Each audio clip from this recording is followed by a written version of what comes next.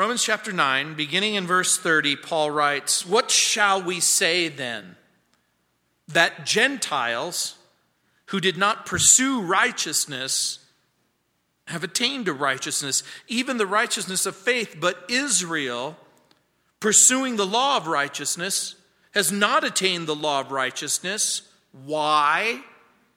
Because they did not seek it by faith, but as it were, by the works of the law, for they stumbled at the stumbling stone, as it is written, "Behold, I lay in Zion a stumbling stone and a rock of offense, and whoever believes on him will not be put to shame."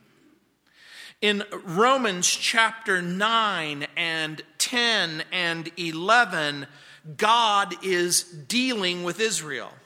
In chapter 9, Paul describes both the gifts of Israel and his own personal grief concerning Israel. In chapter 9, Paul deals with Israel's past.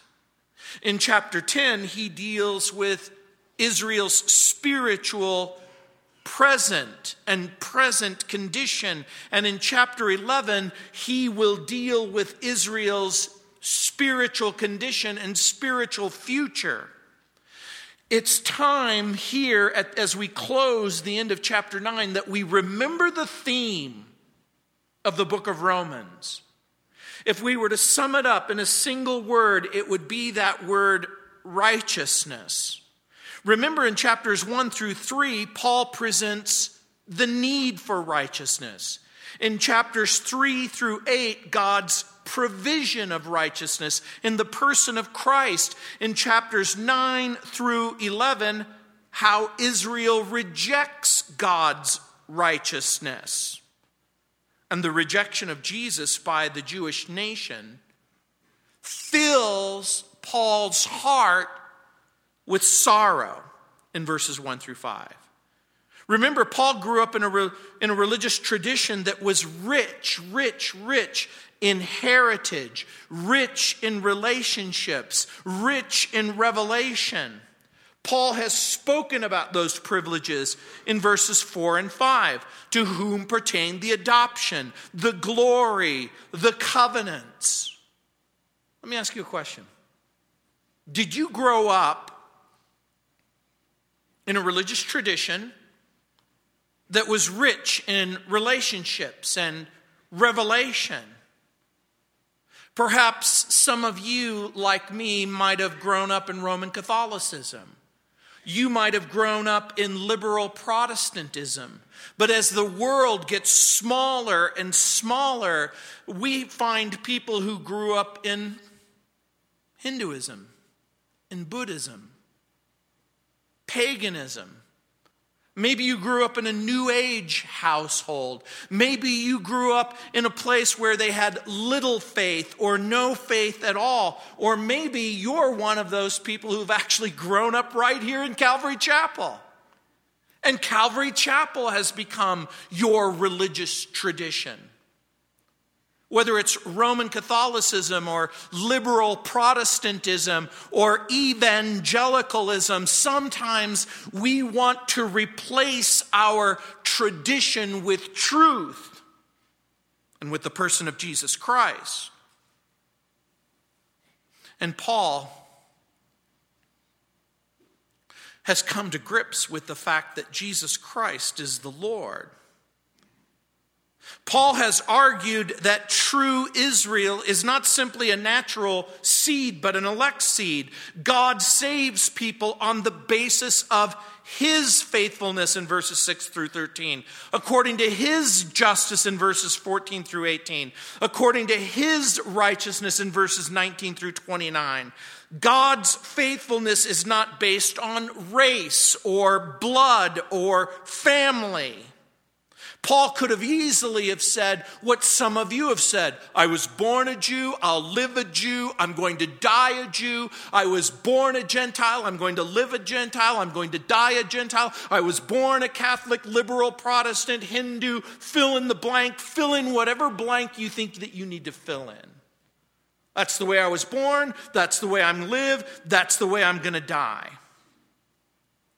But Paul has encountered the Lord Jesus Christ personally. Paul, in his zeal to persecute and execute Christians, finds himself on the road to Damascus. He sees a shining light. He hears a pressing voice. Saul, Saul. It's hard to kick against the goads or the pricks, that is, the pricks of his consciousness as he begins to understand there's something wrong. There's something wrong with you, Paul. There's Saul. There's something wrong. And I've come to fix it. I've come to be your Savior and Redeemer, the person who will forgive your sins so that you can walk with me. Paul understood that God's election wasn't based on natural descent in verses 6 through 10. Human merit in verses 11 through 13. Paul argues that God chose Jacob over Esau before either son was born, absent their character, absent their temperament. God's choice was based on God's promise and God's plan. And that plan included the plan of salvation and redemption and forgiveness and righteousness based on a Messiah, based on faith in Christ. And Paul cites Hosea in verses 25 through 26. He cites Isaiah in verses 27 through 29. He basically comes to the point the Jews are on the inside and now they're on the outside, and the Gentiles who are on the outside are now on the inside. And this is how he concludes it. That people who look for grace apart from the law aren't going to be able to find it. Paul concludes the chapter with the way of salvation, both for Jew and for Gentile. The way of redemption, the way of righteousness, the way of forgiveness, the way of reconciliation is faith and trust, confidence in Jesus. In verse 30, look what it says. What shall we say then? That Gentiles who did not pursue righteousness have attained to righteousness, even the righteousness of faith. Paul presents a paradox. He reiterates what we've already learned. The Jews who were looking for righteousness, who were looking for redemption, who were looking for salvation, didn't find it. And the Gentiles, who weren't even looking for it, found it. So much for seeker services. Why? Because Israel sought salvation by keeping the law. But Israel, pursuing the law of righteousness, has not attained to the law of righteousness. By the way, in verse 30, there's the word attained. You should underline it. In verse 31, there's the word attained. You should underline it, because these two English words translated attained in verse 30 and 31 are two different Greek words. As a matter of fact, in verse 31, it's the word kata, Laban. That word means to grasp, or to seize, or to overtake. But here in verse 30, where it says, have attained to righteousness, it's the Greek word thasein. It's a different word. It means to get to or to arrive at one's destination. It means quite literally to arrive at. One Bible scholar and language expert noted, quote, the meaning is substantially the same. Only the imagery by the words differ. The former being that of laying hold of a prize, and the latter of arriving at a goal, unquote. The Jewish people attempted to follow the law of Moses and the revelation given by the prophets and did not succeed, but the Gentiles were able to lay hold of the prize while the Jews never arrived at the goal. Why? Because if Judaism is a journey, it's a journey that's supposed to take you into the arms of Jesus. You see, Judaism isn't just simply Judaism. It is a way of thinking about how you can come to God on the basis of righteousness. And remember, the basis of righteousness is a full, real, personal relationship with Jesus. As a matter of fact, since Jesus is the goal of Judaism, most Jews have not arrived. By the way, the key word in verse 30 is righteousness. And remember, the word righteousness means the character or the quality of being right or just. In Old English, it was spelled right wiseness. That's where we get that word. Righteousness is an old Anglo-Saxon word which meant right wiseness.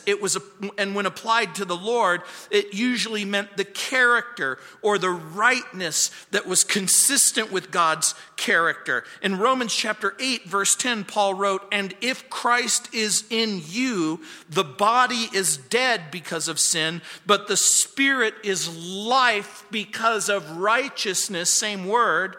Righteousness translates another Greek word, dikaiosime. It's the same word here. It's the same word that's used 49 times in the book of Romans. Now again, the word can have various meanings in Paul's epistle depending on the context. In the broadest context, it's a legal pronouncement of rightness based on God's declaration. So when Paul uses the term, he means by it usually it's God rendering his verdict of not guilty on your behalf. Righteousness isn't living a certain kind of a life or even dying in a certain kind of a life, but rather a judicial pronouncement of rightness based on the approval of God. This is the righteousness that is imputed by God through Jesus and then imparted by God on the basis of faith in Christ. So the reoccurring theme and the reoccurring argument is righteousness must be found in Christ. Do you understand that? That means not found in a religious tradition or a religious persuasion, but found in Christ. In Isaiah chapter 32, verse 17, it says, "The work of righteousness shall be peace, and the effects of righteousness quietness and assurance forever." And what the prophet meant was peace with God and the absence of a condemning heart nagging you that something is wrong with you. In Genesis chapter 15, verse 6, it says, "Abram believed the Lord, and it was credited to him." Righteousness. Again, what does that mean? Accepted by God on the basis that you believe the promise of God. And what's the biggest promise of all? I'll save you. I'll forgive you. I'll heal you. I'll redeem you. I'll reconcile you to myself. So what does Paul mean when he uses the phrase, the righteousness of faith? He's using it in relationship to Jesus. It's the voluntary and sincere change of mind that the sinner embraces when the sinner turns from the sin and turns to the Lord Jesus. Later, Paul will write in Romans chapter 10, verse 17, "So then faith comes by hearing, and hearing by the word of God. It's the message of hope. It's the message of salvation. It's the message of the gospel. Faith comes from hearing the message of the gospel, and that message is Jesus loves you. Jesus died for you. Jesus rose for you. Jesus has done it all. The writer of Hebrews says, but without faith, it's impossible to please him. For he that comes to God must believe that he is, and that he's a rewarder of them that diligently seek him. In chapter 11, verse 6. So, the sinner is saved by faith. Therefore, being justified by faith, we have peace with God through our Lord Jesus. Paul has already written in Romans 5:11. We're saved by faith. We're sanctified by faith. We're reconciled to God by faith. We're made right with God by faith. And so grace isn't found in Judaism, Hinduism, Catholicism, liberal Protestantism. Where can grace be found? Where does a person go to look and find grace? It's in the person of Jesus. So people looking for grace in the law, look what Paul writes. But Israel, that's the adversative. But Israel, pursuing the law of righteousness, has not attained to the law of righteousness. Remember, attained meaning grasped, seized, overtook. And so when Paul writes, but Israel pursuing the law of righteousness, which law is he talking about? He's talking about the law of Moses, and he's talking about the revelation of Moses. He's talking about all of the things that Israel pursued in order to embrace and attain righteousness, but they misstepped. Because the law of righteousness will reveal the law of disobedience. And the law of disobedience will cause you to cry out for a Savior. This is what Paul means in Galatians chapter 2, verse 16, when Paul writes, knowing that a man is not justified by the works of the law, but by faith in Jesus Christ.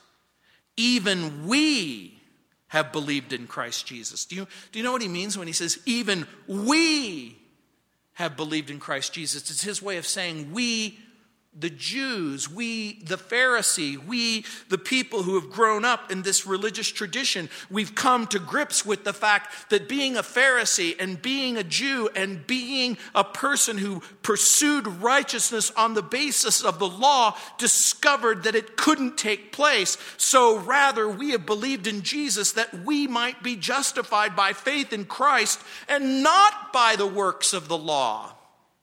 And then Paul writes, for by the works of the law shall no flesh be justified, in Galatians chapter 2, verse 16. So William MacDonald, writing about this verse, says, quote, Israel, on the other hand, which sought justification on the basis of law keeping, never found a law by which they might obtain righteousness. Unquote. In other words, trying to keep the rules and trying to obey the revelation and trying to never be a bad person and trying to live a sin-free life didn't work. It turns out that the law of righteousness is really faith and trust in Jesus Christ.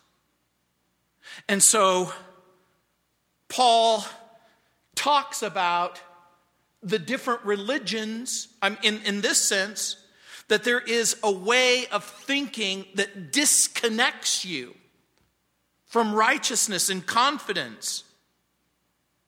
And so the big rock in the middle of the road, look what it says in verse 32 and verse 33. Paul says, why? Why did this happen? Because they did not seek it by faith, but as it were, by the works of the law, for they stumbled at the stumbling stone. Again, Look at Paul's question and his answer. Why was righteousness kept from the Jews? Because they didn't seek it by faith, but as it were by the works of the law, unquote. So why was it kept from them? Because they didn't keep it, they didn't seek it by faith. Now, this should cause each and every one of you to pause for a moment and ask a different question. The different question is, why is righteousness not only kept from the Jews, but why is it kept from anyone, at any time, under any circumstance? It's because there are people who want righteousness on the basis of something other than Jesus, other than his love, other than his blood, other than his sacrifice, other than his death, other than his resurrection. If you'll be honest, you've done exactly that, at least at some point in your life. You may have asked the question, why does it have to be by grace? And why does it have to be by Jesus? And why can't other people be saved? The righteousness was not kept from the Jews because God hated the Jews, or misled the Jews, or begrudged the Jews. Salvation and redemption, forgiveness and reconciliation is not kept from people because God hates them, or because God despises them, or because God is trying to keep them in the dark. It's because they stubbornly and persistently refuse to believe in the Lord Jesus Christ and rather embrace a righteousness of personal merit or obedience to Moses' law. They stumbled over the stumbling stone. They stumbled over a stone that Paul refers to and the Bible speaks of as being the rock of offense. By the way, the word stumbling or stumbled is very interesting. It's the Greek word pros, kopto. It means to strike in the sense of your hand or your foot against something. I was born with a congenital defect. The congenital defect is found in my Achilles tendon. Most people have a certain length in their Achilles tendon. I was born without one. And because I was born with this congenital defect, it made it, as a small child, almost impossible for me to walk, because I would walk on my toes. I couldn't plant my heel and then my toe. Most people walk heel, toe, because they have an Achilles tendon. And so as a little child, I had to undergo physical therapy where they would try to stretch the tendon. They didn't want to cut me up at that age and insert a tendon, so they gave me Frankenstein monster shoes and braces so that I would be forced to walk heel and toe and heel and toe. I was literally born to stumble. And it would cause no end of frustration both for me and my mother, because I would not wear shoes and I would walk on my toes. And when you're walking on your toes and you live in the middle of a desert, you're always hitting rocks and pavement. And so I would come home with bloody toes. And my mom would just get so angry. The Jews kept stumbling their collective toes on Christ. Have you ever tried to walk in the dark? Have you ever, where it's been pitch black and you don't see anything, and all of a sudden your foot hits something hard unexpectedly, and there's pain that shoots up and down your body? If you've ever tried to walk into a wall, or if you've ever tried to walk into an object, your first tendency, when you find yourself tripping over and over and over again, is to remove the object of offense. But what do you do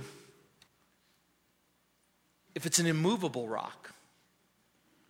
What do you do if it's a giant mountain? You might try to walk around it. You might try to walk over it. You might try to tunnel through it. You might even try to put rubber baby buggy bumpers on the object.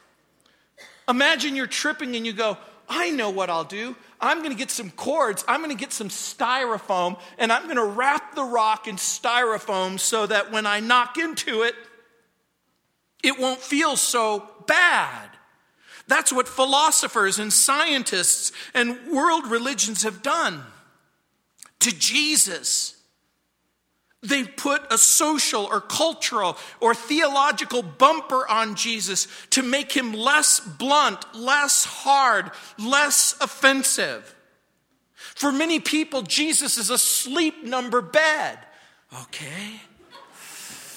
I need a Jesus who's really soft and comfortable. So my Jesus is a 19. Maybe you need a Jesus who's a little more firm, so you bump the number up to 50. Or maybe you need a Jesus who's absolutely firm, and so you bump him up to 100. You can make him as hard or as soft as you need in order to lie comfortably in the place where you think that you're looking. But what happens when you remove the theological bumpers or the cultural bumpers or the religious bumpers and you examine Jesus not on the basis of what you want him to be, but on what he really is? You see, Jesus is as exactly hard and as exactly soft as the New Testament reveals. This is what Jesus means when he says, come to me, believe in me, trust in me. And so the nation of Israel, by and large, stumbled over God's way of righteousness. And what is that way? It's the big rock in the middle of the road. It's faith in the Lord Jesus. Paul argues the simple pursuit of righteousness doesn't guarantee righteousness. Just because a person wants to be right doesn't make them right. Did the Jews follow hard after righteousness? Touch not, taste not, handle not. The answer is yes. At least from the Gentiles' perspective, the answer is yes. Look at how hard these people are at being religious, and you've seen it. Many of you have grown up in religious traditions where you've watched a person and you watch them go to church, or you watch them go to synagogue, or you watch them go to their temple, or you watch them go to wherever it is that they go. You watch them sweat blood, and they read their Bibles, and they have Bible studies, and they deny themselves, and they do all kinds of different things. And you think, surely their zeal and surely their religiosity, surely that's got to count for something. And the Bible says it counts for nothing. Remember, the problem with Israel's zeal was that it was rooted and grounded in human performance and religious tradition. Because it was rooted and grounded in human performance and religious tradition and not in the teaching of the Bible or the example of the lives lived by faith. Again, think of Abraham. Think of everyone in Hebrews chapter 11, Isaac and Jacob and Joseph, of Samson and Samuel. Not only did Israel stumble over the way of righteousness, but they stumbled over the works of the law. And so any system of righteousness before God based on human performance is doomed to failure. But God, I'll go to church, I'll buy a Bible, I'll quit smoking, I'll quit drinking, I'll quit doing this, I'll quit doing that. And it's probably a good idea for you to buy a Bible. And I'm grateful that you go to church. But if that becomes the basis of your faith, then you're going to be in trouble. In Galatians chapter 3, verse 10, it says, "For as many as are of the works of the law are under the curse. For it is written, Cursed is everyone who does not continue in all the things which are written in the law to do them." Paul writes, the problem with the law keeper, they become a lawbreaker. The problem with the lawbreaker, curse, punishment. And so Paul reiterates in Galatians 3:10, "But that no one is justified by the law in the sight of God is evident. For the just shall live by faith." Those who are justified will live by faith. Faith in what? A religious faith? A philosophical or theological position that counts on personal goodness? No, he's talking about a confidence and a trust that comes wholly on Jesus' name. Paul argues he attempts at keeping the law, winds up breaking the law because people pick and choose a personal morality that they can attain to. Well, I don't smoke and I don't chew and I don't go with those that do. Hey, well, guess what? You might be able to live that way for a little while. Not smoking, not chewing, not hanging out with people who are evil. Evil. But eventually something's going to happen. Eventually you're going to think or say something that disqualifies you from heaven, and you've probably already done it. And so Paul says, righteousness has to come with confidence in what Jesus has done. And here's one of the things that's really, really interesting. You need to be justified in the sight of God. You see, those people who are self-satisfied or have fooled others don't necessarily fool God. And so this is the challenge that Paul brings up. God's plan becomes a stumbling stone. In 1 Corinthians chapter 1, verse 23, we read, "But we preach Christ crucified, unto the Jews a stumbling stone, unto the Greeks foolishness." Look at verse 33 now. "As it is written, Behold, I lay in Zion a stumbling stone and rock of offense, and whoever believes on him will not be put to shame." Do you understand what Paul is? He's quoting Isaiah chapter 8, verse 14.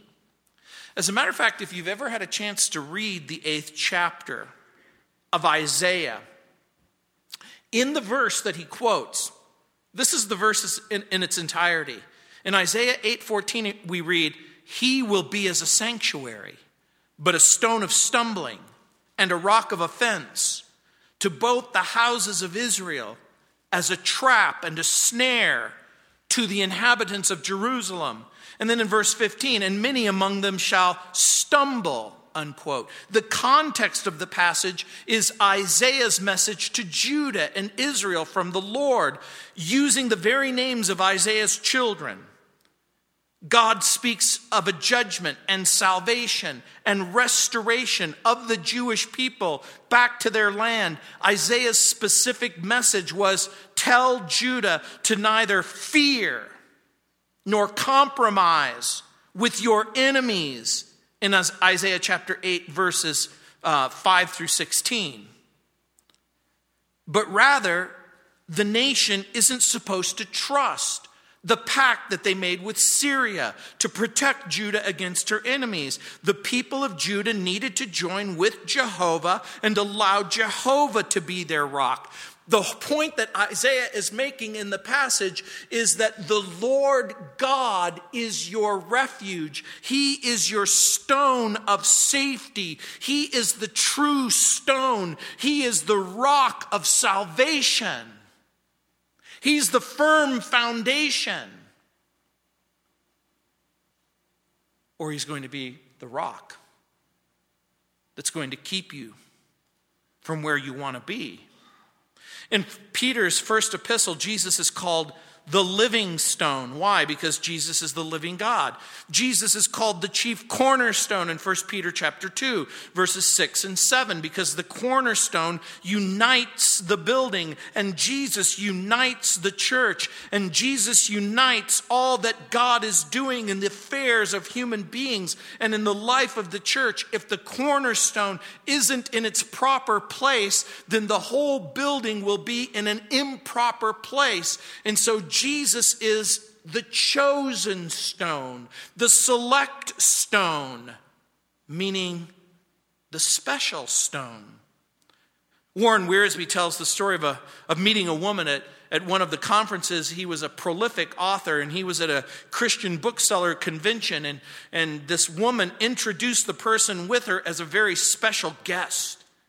He claimed to be Jesus Christ, the Lord. He had long hair and a grungy beard. And Dr. Wiersbe reached out for one of his hands and he said, quote, "I don't see any nail prints here. I don't see any scars. Why, you must be a fraud. You must not be the Lord Jesus Christ." You see, there are people who want a religion without a Savior and without a sacrifice. And so, people stumbled. And by the way, the coming of Jesus would serve or produce at least two things. It would provide a stumbling stone and a rock of offense for those who reject Jesus, or it would provide a source of redemption, exoneration, blamelessness, justification for everyone who would trust him. The believer would have a firm foundation. The unbeliever would have a stone to stumble upon. The believer will be justified because God will find no ground for shame or offense or disappointment. And you see, that's why Jesus is the big rock in the middle of the road. In this path, in this journey that we call life. Because if you're on the road and if you're taking the journey, you want the journey to at some point bring you to a place of forgiveness, redemption, and reconciliation. Some will find in Christ a tried stone, a precious cornerstone, a sure foundation. But others will come upon the rock and they'll pound themselves against it. They'll hammer themselves. They'll want the rock to go away because they want to have a right relationship with God apart from Christ, apart from grace, apart from salvation. And this is the reason Israel was temporarily set aside. It was a stubborn, willful, persistent unbelief.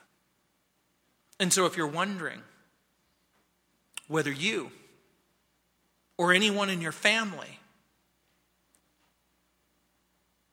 can have a right relationship with God,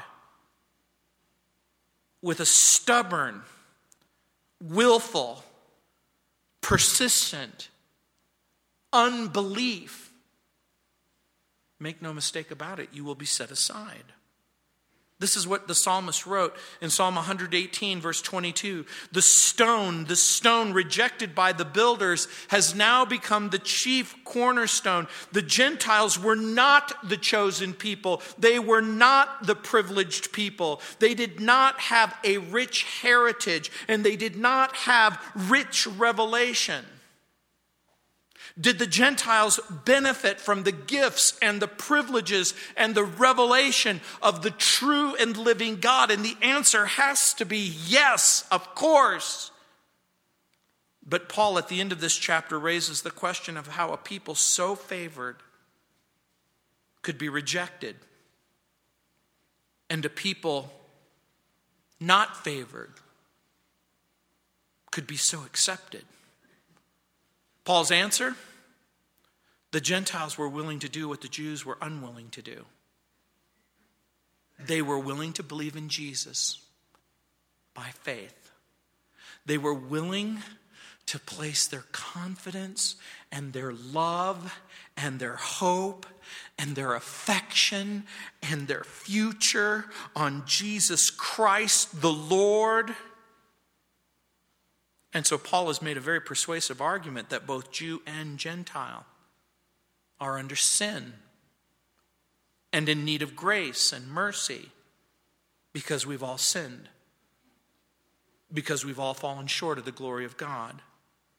And so Jesus remains a stumbling block, not simply to the Jew, but to the Muslim who refuses to recognize Jesus as God's final prophet, who refuses to recognize Jesus as the true Messiah and the true Son of God, to the Hindu or the Buddhist who denies that it's Jesus' death and Jesus' cross that's the satisfaction for sin. Jesus remains a stumbling block to the atheist who admires Christ's wisdom and admires Christ's courage and admires his example or even his ethic, but he can't come to grips and believe that he's really God in the flesh. And Jesus is a stumbling block to the scientist who denies that Jesus is the true creator, that Jesus is the true source of knowledge. And he's a stumbling block to the legalist and the spiritualist who see in man's goodness as the appropriate means to please God apart from Christ and apart from the gospel. And Jesus remains a stumbling block to anyone and everyone who believes that they can find acceptance apart from his love and apart from his mercy and apart from his sacrifice. I want you to think about what you've just read. The people of Israel stumbled over the way of righteousness in verse 30. They stumbled over the works of the law in verse 31. And then they found themselves tripped up by the word of salvation in verse 33.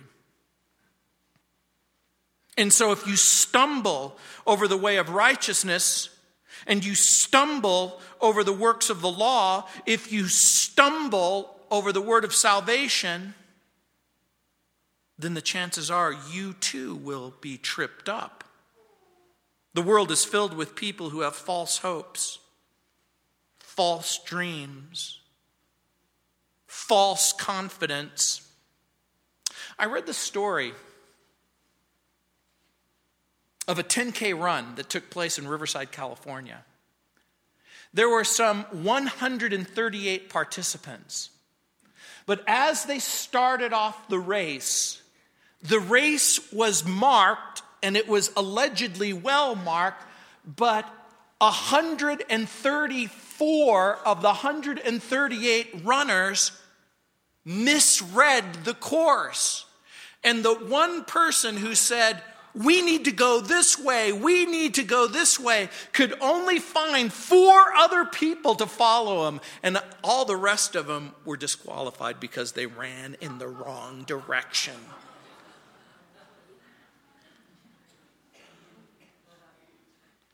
Sometimes it's so easy to think that we're running in the right direction because we're following the crowd.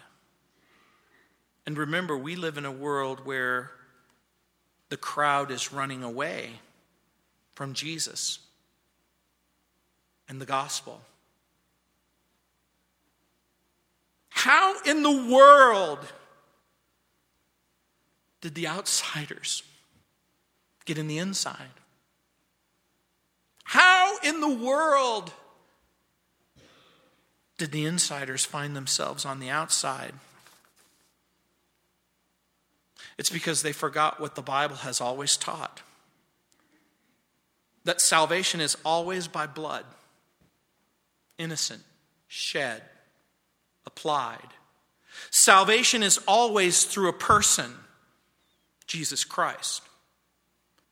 And salvation is always by grace, preceded by faith, and followed by the Savior's peace. People desperately want a salvation apart from blood and apart from a person and apart from grace. But Paul has devoted his life and his ministry to make sure that you begin the race and that you follow the course and that you arrive at the finish line with Jesus. Let me pray for you. Heavenly Father, I again thank you and praise you. Lord, as we look at this particular passage, it's filled with so much information. But Lord, again, we pray that as Paul chips away at our false beliefs, that there's got to be another way, that there's got to be several ways, that surely the way to life can't be so limited and so narrow. And yet, Lord, we know that Jesus says, narrow is the way that leads to life, and there are few that find it. And broad is the way that leads to destruction, and many go in that direction. So, Lord, we pray that we would place our confidence completely in you, our trust completely in you. Lord, if we're going to live a life that's honoring and pleasing to you, we have to have you in our heart and in our life. Jesus, be our Savior. In Jesus' name. Amen. Let's stand.